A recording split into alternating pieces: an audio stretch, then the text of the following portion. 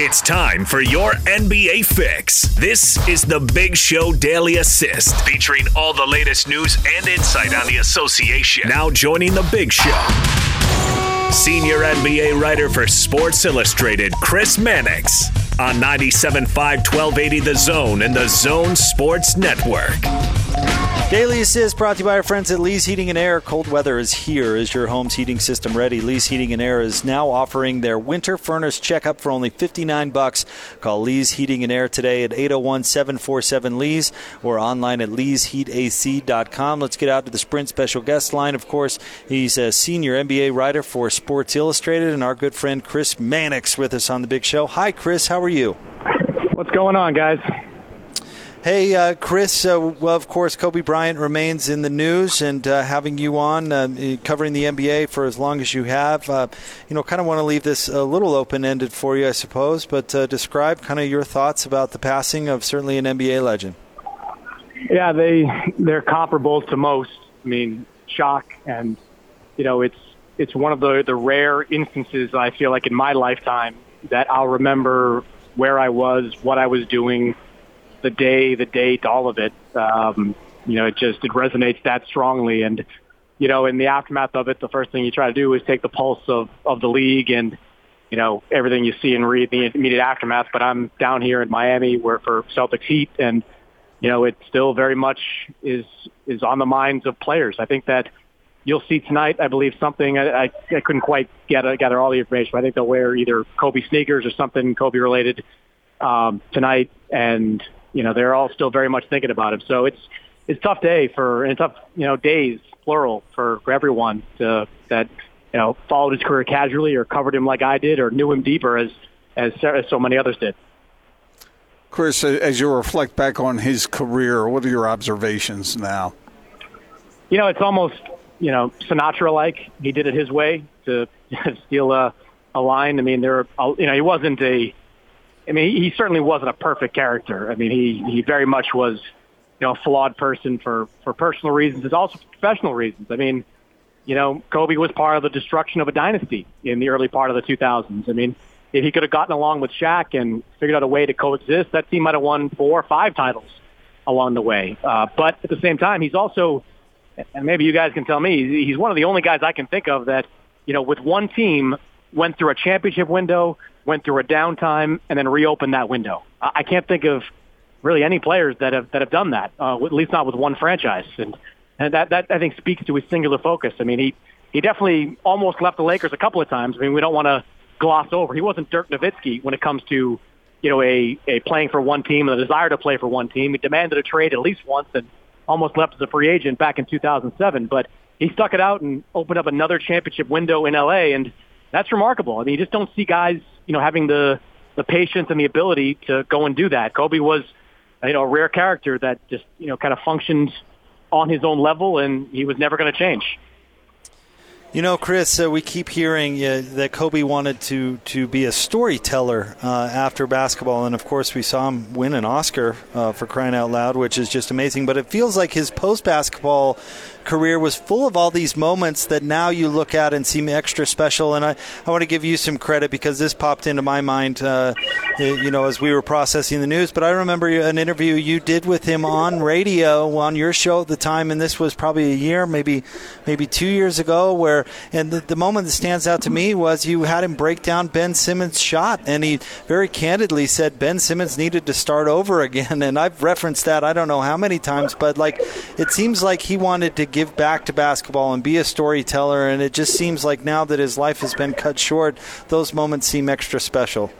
Yeah, he was on the path to a great post-playing career, and that's not easy for guys that played at the level of a Kobe Bryant. So many, countless, retired and then took forever to figure out what they wanted to do. I mean, just, faded away or had some problems like an Allen Iverson, or just very few knew what they wanted to do and executed it with the near perfection of Kobe Bryant. I mean, anyone that, if you speculated on what Kobe's post-playing career might look like while he was playing, you might have said part owner of the Lakers or a general manager like a Joe Dumars. I mean, those would have been natural progressions. But the idea that he would open a multimedia company, that he would win an Oscar, that he would win an Emmy, that he would open a publishing house and start putting together these sort of fantasy tales that he did that were so successful. I mean, you're going to see in the coming year a lot of projects that have been in development coming out of Kobe's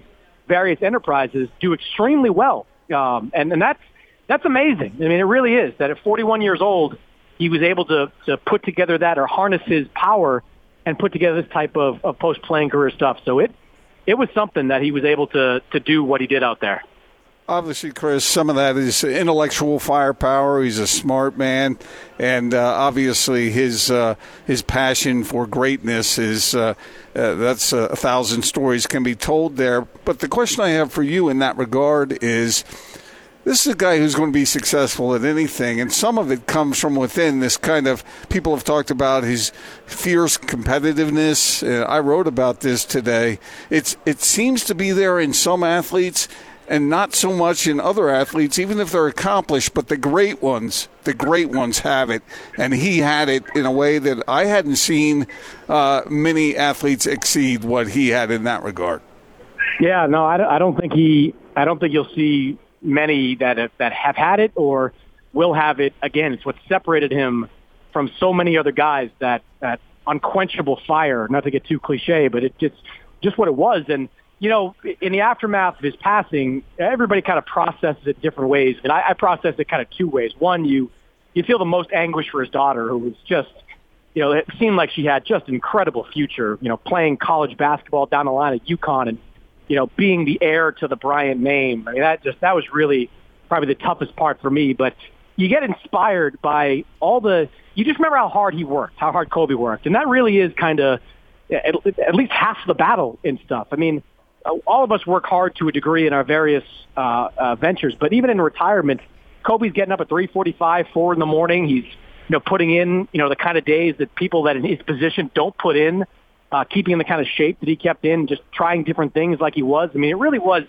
I really felt inspired after that about the kind of worker that he was. And look, I'm somebody that works pretty hard. I have, you know, covering 2 sports and doing all the things I do, but it made me feel like I want to work even harder, you know, and just like hearing all the tales of how hard Kobe worked.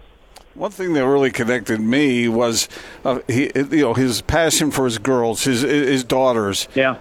And he has a bunch of them, and I have 5 daughters. And when I heard him talk, I went back and looked at some of the interviews he had done and how passionate he was for his kids. Man, I'll tell you, it just gets you right in the feels.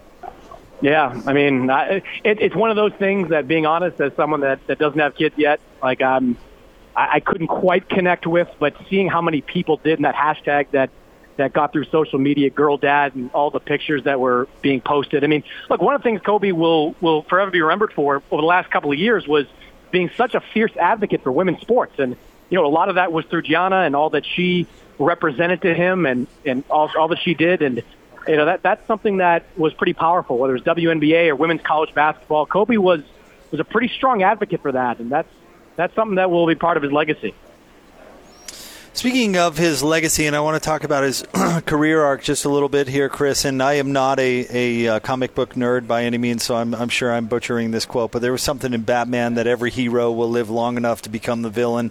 And it seemed like Kobe's career arc was interesting because he was the wonderkind, and then he was the villain, and then he kind of moved on to this elder statesman role model and you know, bought back in, you know, really into his family, and he actually returned, I believe, to his Catholic faith, and it was interesting. It was very human, I guess, is what I'm trying to get at. He had a very human career arc along with greatness on the floor.